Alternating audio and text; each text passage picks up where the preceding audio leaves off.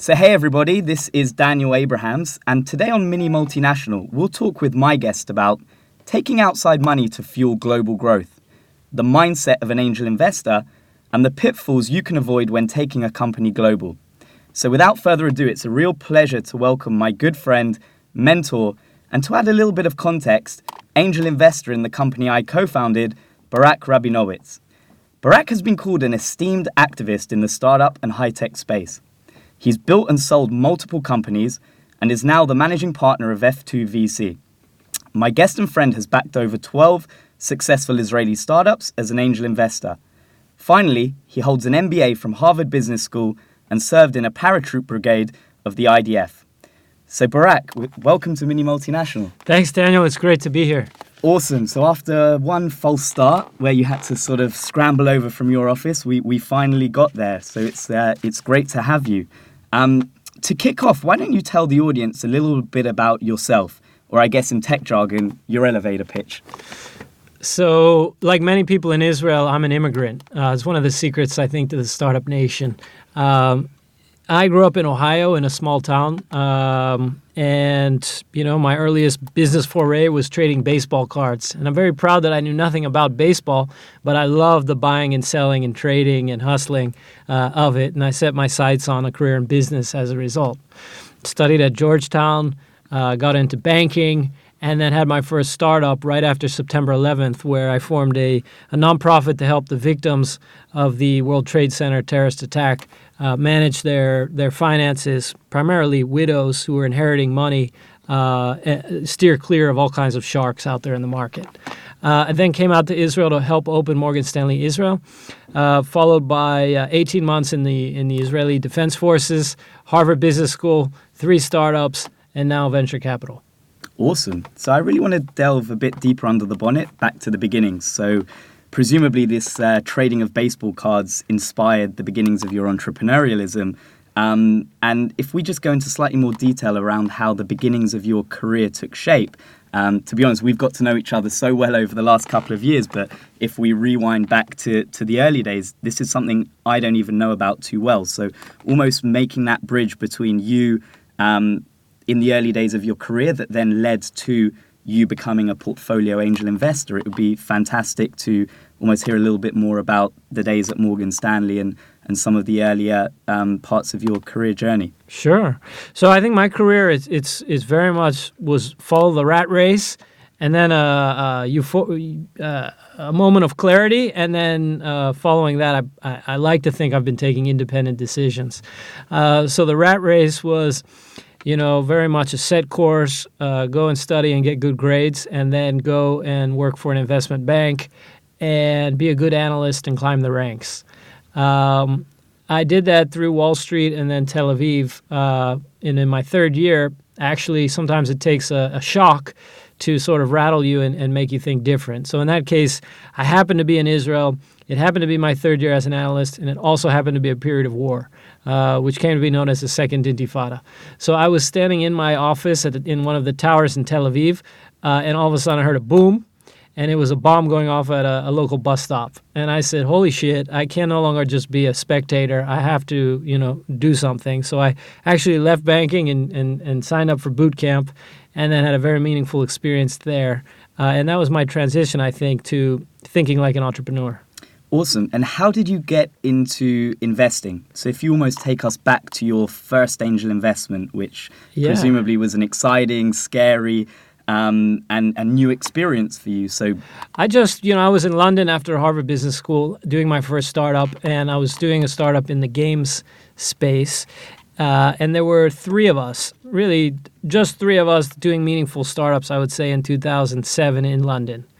And it was myself and 2 other individuals who I came to greatly admire. And one of them just said he happened to be raising a round of capital. And I didn't even... How big was the round? The round was about £1 million. And he asked if I'd be interested to take part. And somehow I was oblivious to the idea that I could even invest in other companies. I just had my own baby. So I said, sure. And I made, I don't know what it was, £10,000 investment Actually, it was my wife who made the investment. That's how it came to pass. That company... Even more pressure. Yeah, that company came to be something big. It's called Smarkets. It's a sports betting exchange. It's always ranked now in the top 5 emerging startups in the UK and across Europe. They're on their path to IPO. There was, as I mentioned, 3 of us. Smarkets was one of them. The other friend is named Nigel, and he's CEO and founder of FanDuel. And I did not have the insight to back him. But I suppose 1 out of 2 isn't bad. His company is now worth well over $1 billion, and he's off to the races. And so I want to pick up on that because, as I alluded to for the listeners in the intro, you've backed a whole raft of companies since you obviously made that first investment into Smarkets. And when you were getting to know the guys and analysing the business, do you think your level of due diligence at that time compared to the due diligence you would do on even companies like my own, Currency Transfer, fast forward a few years, has that evolved and matured? And what was it like when you were getting to obviously know the business, getting under the bonnet and really getting to understand the company? Do you believe that you would have asked questions back then that now you obviously know today as your maturity has grown as an angel investor, obviously on a kind of portfolio level? Yeah, I mean, I would say my thinking has become more structured, but it's still 80% at an early stage about the team. And in the case of Smarkets, it was 2 brilliant engineers who had a very clear vision to take on the giant Betfair, who had a pretty lousy infrastructure and interface, but just happened to be the first to market. And these guys were taking modern, whether it be the code or the marketing practice or just being more flexible and customer friendly, all the pieces in place. The only thing is it took about 5 years for them to achieve critical mass in terms of liquidity for that business to take off. So I bet on the team. Still, it's my first factor that I take into account today. But now there's more structure and there is a more comprehensive, broader network that I activate when I look at an opportunity. And when you get to know these teams, what are the signals you want to be picking up? Is it, the fact that they've built and sold companies in the past? Is it specific domain expertise? Because obviously downstream you want to look at the size of the opportunity, the extent that their tech is really solving a problem and is on many levels frontier technology, as you'd like to call it in these days. But when you're really analysing the team, what are you looking for? What are the red flags? What are the signals that make you feel comfortable about a team that you're looking to back to one day build a global business?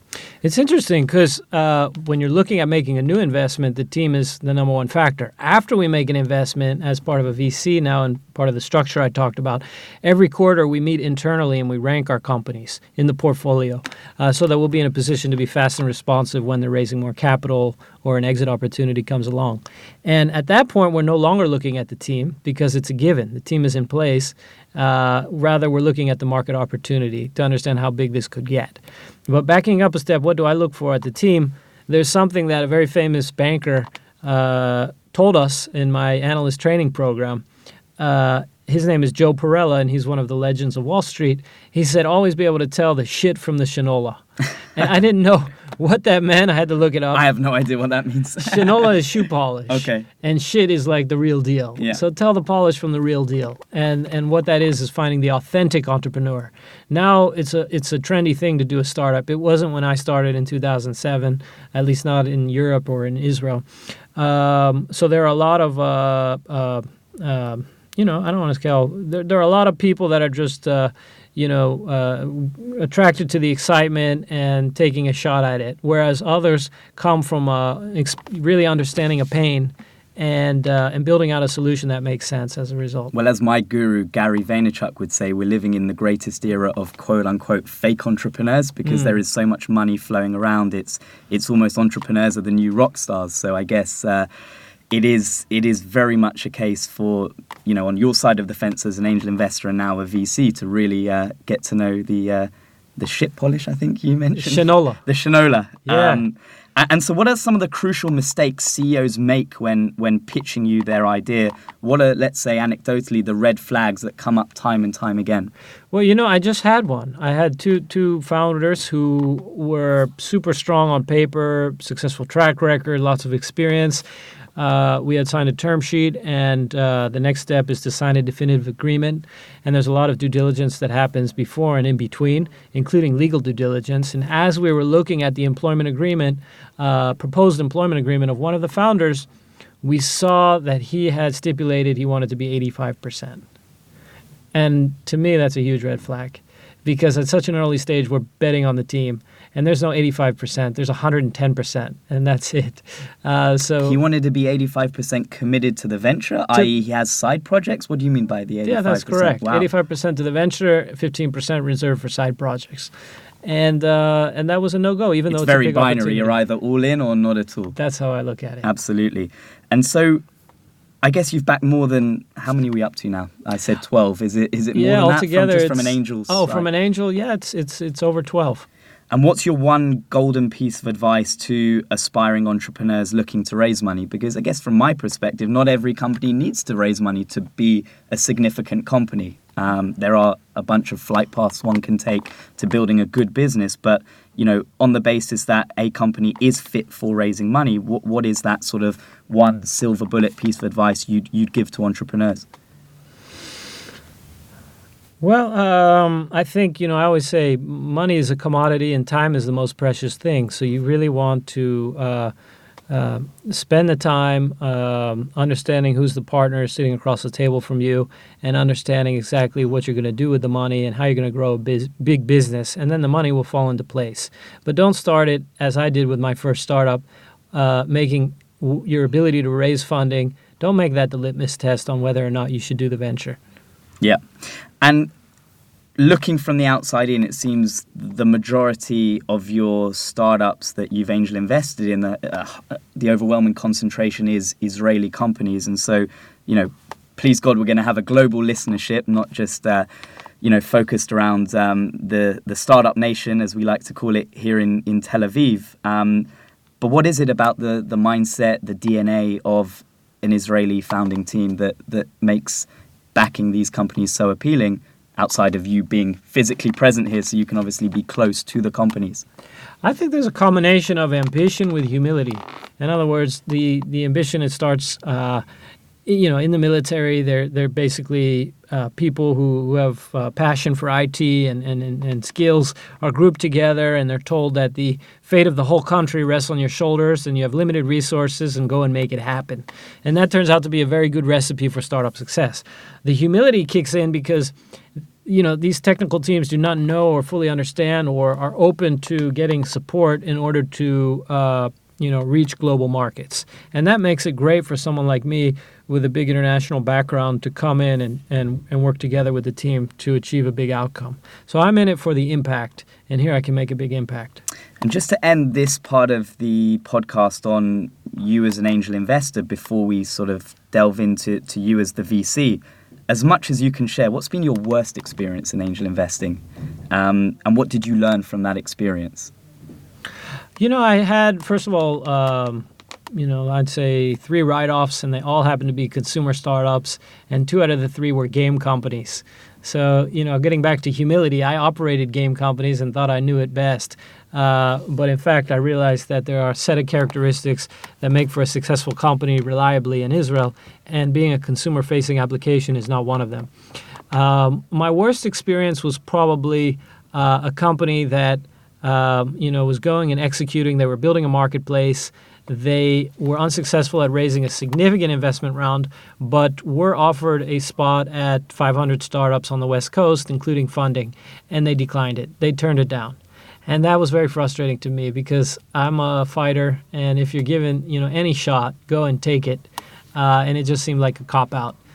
Take not only to decline that opportunity, but to see all their investors' funding go down the drain. What was their rationale for turning this down? Their rationale is they didn't feel that it was too little too late. Whereas the other companies, the game companies, they tried and they did absolutely everything they could to make a success, and it didn't work out. And that's fair. We're in the venture capital business. Most companies aren't going to work out. But as long as you give it your best shot, that's all fair game, and we can walk away friends. Absolutely. And out of professional curiosity, how does one become an angel investor? Or your tip for someone who, I don't know, is in their 50s, 60s, they've got, a fair bunch of free cash that they want to deploy and get vastly better returns than what they get with their bank. Is it the new age of sort of crowdfunding platforms? Is it finding a mentor like you who's sort of been there, seen it, done it, and almost kind of like you're playing blackjack, they back the investments you're making? What would be the first moves that you would encourage to someone looking to actually become an angel investor? It's very easy to lose money doing this. Very easy. And typically someone will make an investment and then they'll have an oh shit moment because honeymoon is over and then reality hits and all the challenges kick in, and it's a terrible feeling. So don't do it alone unless you're a real expert in a particular sector and want to focus your investments in that sector like cyber. Everything else, you're best off finding a strong local partner on the ground, perhaps putting some capital to work in their platform with the opportunity to co-invest directly in companies and benefit from their extensive due diligence. In other words, it's not a hobby, it's a profession. And if you're not going to make it your profession, you're best off partnering with people who do. And so presumably from that, there needs to be a strategy, and common sense would tell me there needs to be almost a portfolio, knowing that, a large part of the portfolio will either break even or lose you your money. You're almost betting big on the long tail. Is that right in saying? Well, yes and no. I mean, VC it's a 80-20 rule where 20% are going to drive 80% of the profit, and so you want to concentrate your investments on those 20%. The trick is to understand quickly who are the winners and double down on the winners, and don't throw good money after bad in the losers. So you put a little bit of money in that seed round with the idea that you'll deploy more capital as the company grows, and there'll be future rounds in the best companies. Awesome. So this is almost a nice segue into your current day job, which presumably is managing director at F2VC. How does it feel almost being on a different side of the fence, let's say, from, I guess, your early days as a CEO of a bunch of operating businesses to being a portfolio angel investor to now building a fund, raising money for the fund, deploying the capital for the fund? How's it all going? Well, being managing partner of F2 Capital, it's great. The thing is, I was doing angel investing alongside my operating role as CEO of a company. And the company gave me a perspective and ability to test opportunities before I invested. And at the end of when I sold my company, I thought it'd be my last angel investment as well because I no longer had that platform.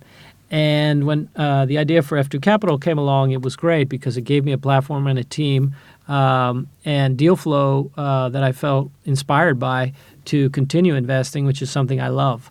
So we're very focused at seed stage, frontier technology, and I think we do it in a pretty unique and successful way. And are there specific verticals that you're backing, or are you almost vertical agnostic? Time and time again when we've spoken, the word frontier technology comes about, but is it within, I don't know, fintech or ad tech or? Yeah. Well, in terms of sector focus, we look at data, AI, connectivity. So data is the new oil in the world. You need artificial intelligence to make sense of the data and make it useful, and then push it out to those connected devices where it's being consumed, whether it be mobile phones or autonomous vehicles. And all of those connected devices generate more data, which perpetuates the cycle. So that's broadly speaking. Within there, you have all the specific domains, whether it be fintech, like you mentioned, or others. Awesome. And what are the average check sizes you write for any listeners out there or budding entrepreneurs that are probably Googling right now, www.f2vc, or what is the domain? f2vc.com. Awesome. Yeah. And so for those that could potentially be a potential category leader and candidate for an investment from you guys, what are the check sizes and I guess what are the stage of companies you're looking to invest in? Sure. So we invest in seed stage companies, meaning we want to be the first institutional investor into the company. We're typically not backing PowerPoints. We're backing at least prototype ready businesses that we can, really push out there and support in terms of scale and business development. So based on that, is it still about the team?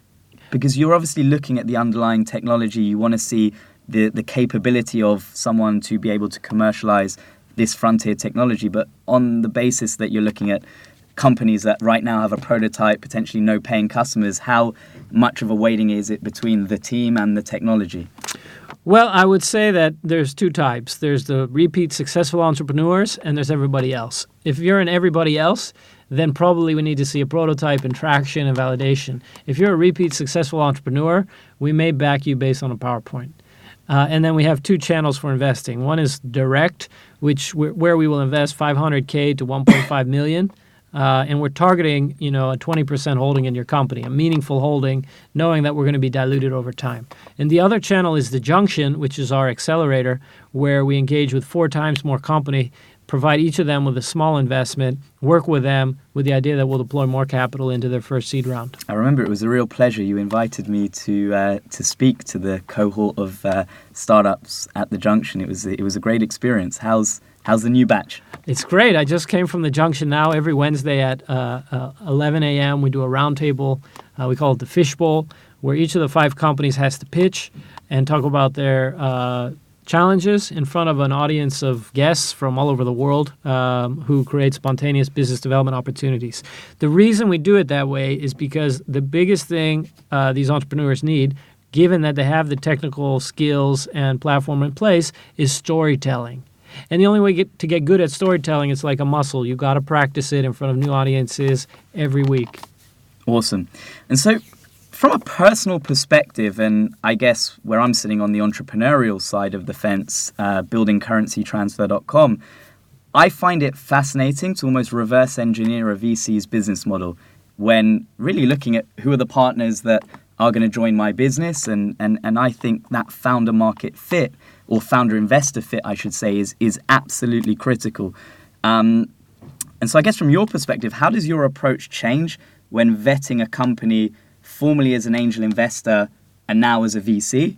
And second to that, if you were sat as an entrepreneur looking to raise money from a VC, do you see that level of importance that almost I see as an entrepreneur of getting to understand the VC, the business model behind the size of their fund, as almost a signal and a sense check as to whether, is there going to be a meaningful partnership that both of us, on the entrepreneur side and on the investor side, are we aligned on many different levels? How crucial is that in I guess the process of hopefully one day a successful outcome for everybody, not just the entrepreneur or just the VC? Yeah, I think that it's critical for founders to do some homework on the VC. I always tell founders, go and speak to other women or men that we've backed and understand what it was like. And it's also good if you can do that even before you come to the first meeting, because you show you've done your homework,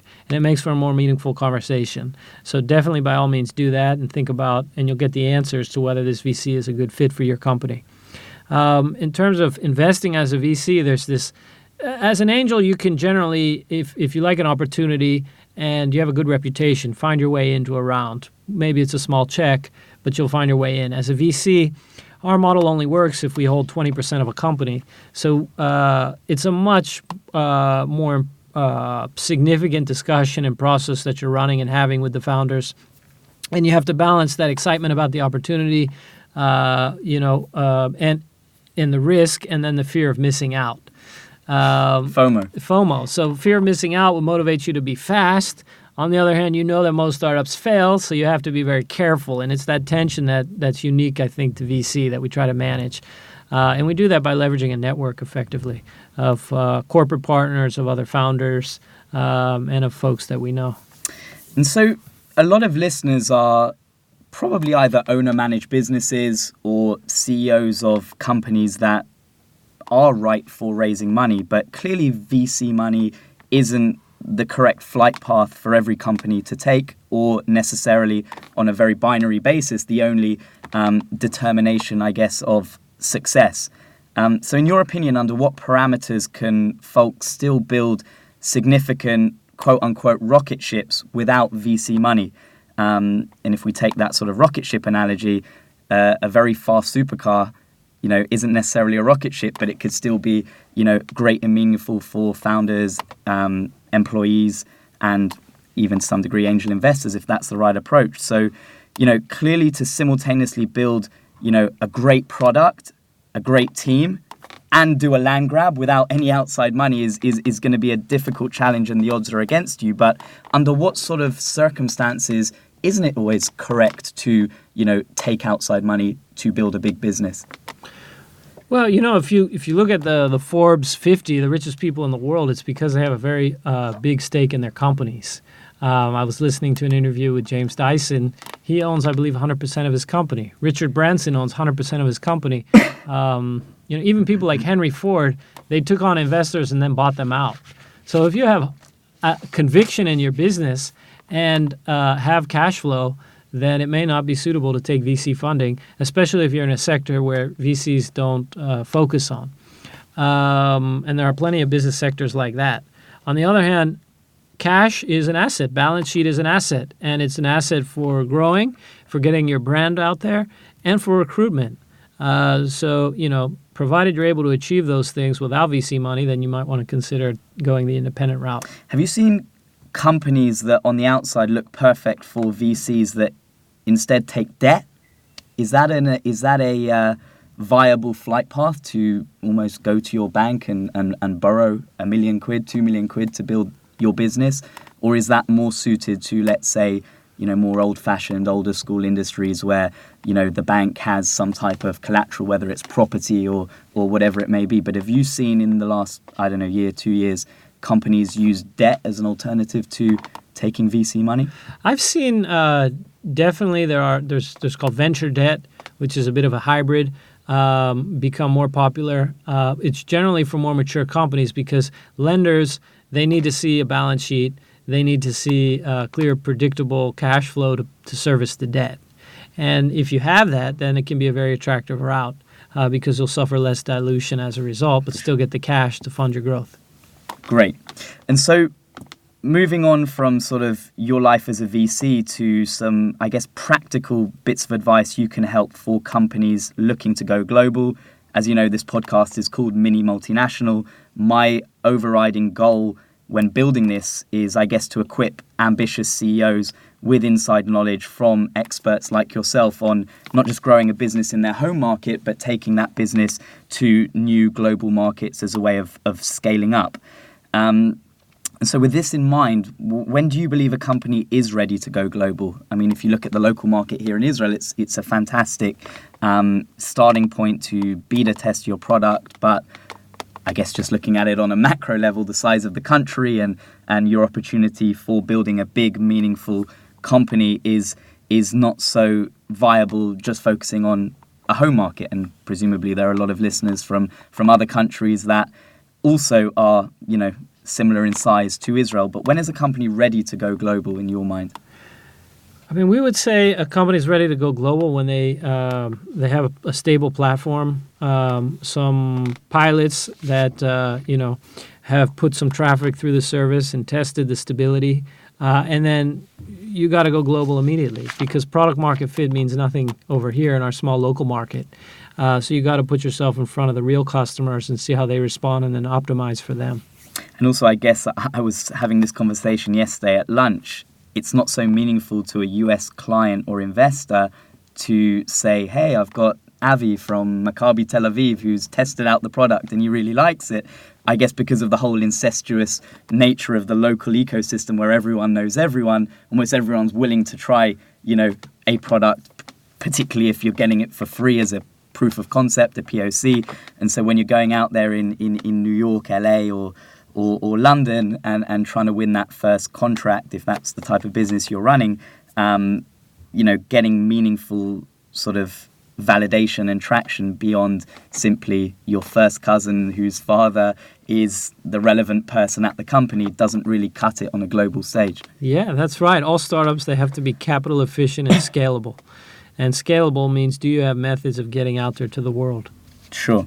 And so can you share a success story, either you as an operator of a business or a company you've backed, where you were successfully part of establishing an overseas presence or growing into a new market out of the early days of building a stable product, as you would like to call it, in the home market? Yeah, I mean, an early one example on the early stage is looking at a company called SuperQuery that we recently backed. You have a strong technical team, but needed to sell their big data optimization, serverless big data optimization product to the world, and didn't have the ability to hire, sales team, traditional sales team. So they created a growth hack, browser extension for Chrome that anyone developer could install and start monitoring the queries in their organization. And like that, the thing spread virally. So it's not just games that can spread virally, it's also very much enterprise software. And that bubbles up from the developers all the way up to the CTO, who eventually makes the purchase. And that company is now powering everyone from Zendesk to Spotify to you name it. So that was thrilling to see that alignment of passion, capabilities, and opportunity. And have you seen companies where going global has always been on the agenda from day one, but they've almost tried to do it too quickly and too prematurely, whether it's, the employees or the general managers that they hire over there, and it didn't fit with the founder DNA or the company DNA back home, or the product just wasn't ready to take abroad. When do you believe it's too early to go global, and have you seen that in your career so far? Well, it's interesting. There is no silver bullet, and by that I mean very rarely can you outsource this. It's always got to be the founder who's leading the charge. And that becomes more difficult, I think, as our lives get more complicated and we have kids and responsibilities, which is one of the reasons I'm on the VC side now and not on the entrepreneur side. But I have often seen it fail where... Your wife doesn't fancy moving over to Palo Alto? No, maybe for a sabbatical. But, where you've tried to hire a fancy VP sales and it's just not the same because of distance from the R&D team and speed and responsiveness and a whole myriad of factors. So where it typically succeeds is where one of the co-founders goes and cultivates the market and team around him. And I think as an extension to that, I had a bit of advice the other day because at currencytransfer.com, we're looking at an incursion into the US this year. We're very excited about that being a big project for us in 2018. And it was really smart what this chap was telling me, where he's saying it's not just about the founder going over there, but it's a founder or a very key employee who understands the company culture, understands the DNA of the business, understands every nuance of what we're looking to do in the company, and pair that person up almost immediately with someone who understands the local market, understands all the rabbit holes one can go down, has the domain expertise, and almost launching as a strategy with those two people to some degree side by side, your key guy from your home country and almost a key guy very early on off the bat who is very, very native in that particular market that you're going after. Yeah.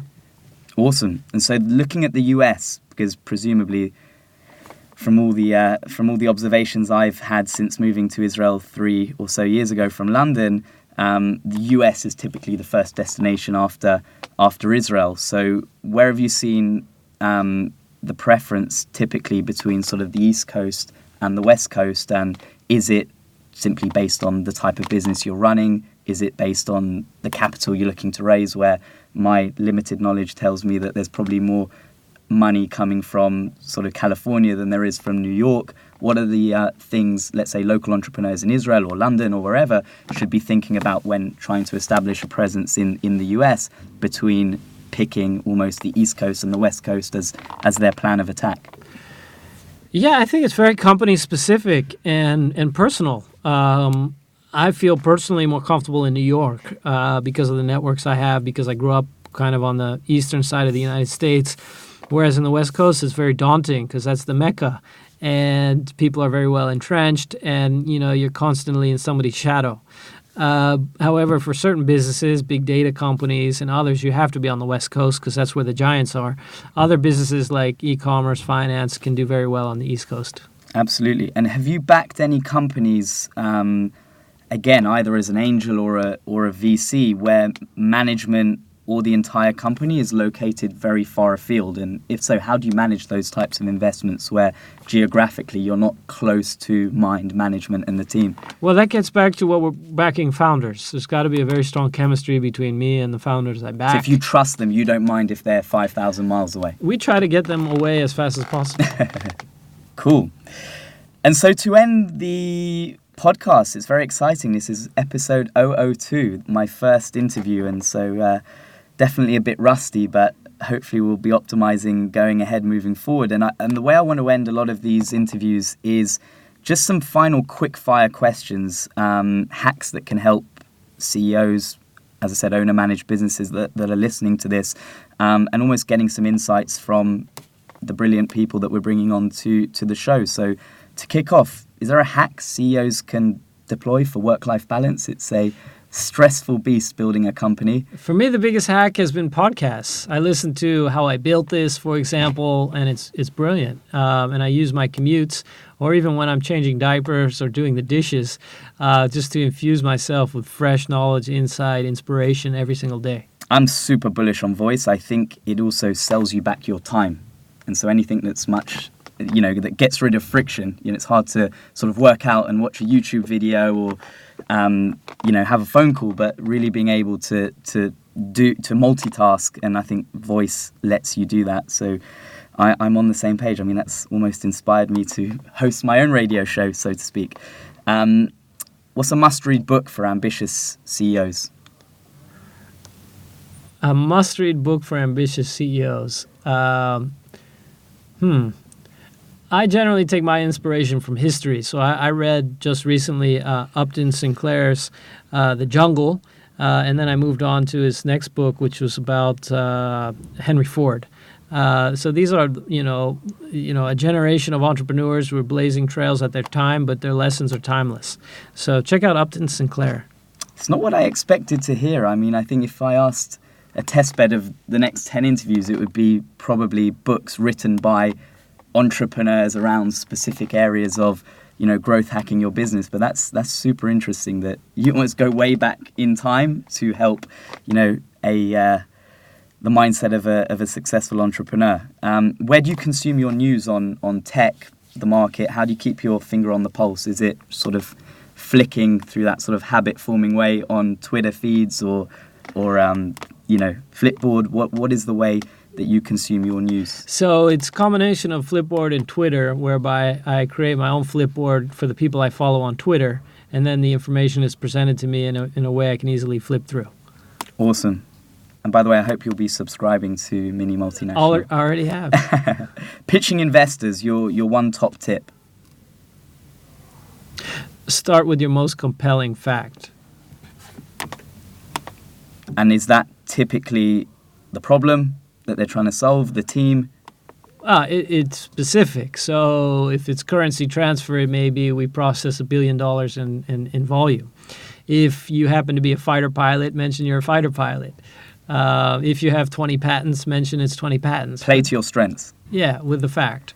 One productivity tool or software that you use every day, that you rely on, whether it be Slack or...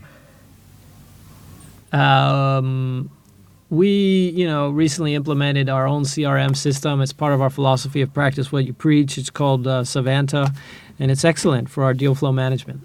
Awesome. Barak, it's been such a pleasure. I've often said when we've had coffees or lunches, I wish this was recorded because, every interaction I have with you as an investor in my business, I'm sure that advice and tidbits of support you give is very valuable to people beyond me. And again, that was kind of marinating through my head when thinking about creating this podcast. There are so many moments when you're having those one-to-one interactions that can be leveraged to help other, ambitious entrepreneurs succeed. So I'm really pleased we did this. The listeners probably don't know, but we spoke about, me building a podcast and all the benefits it can bring. So I'm glad we finally made this happen, and it would have been wrong not to have you as my first ever interview. Hopefully we'll look back in about 10, 20, 30 interviews time and I'll be more polished, and we can only use this as a starting point to iteratively get better and better. So thank you really ever so much. And just to finish, how can guests get in touch with you, or how can listeners get in touch with you, whether they just want to consume your content or whether they feel that you could be helpful to them either as an investor or from a biz dev perspective, partnership perspective? How can our listeners get in touch? Sure. So easiest would be email, barak@f2vc.com. Perfect. Barak, it's been a real pleasure, and thank you everyone for tuning in to episode 002 of Mini Multinational.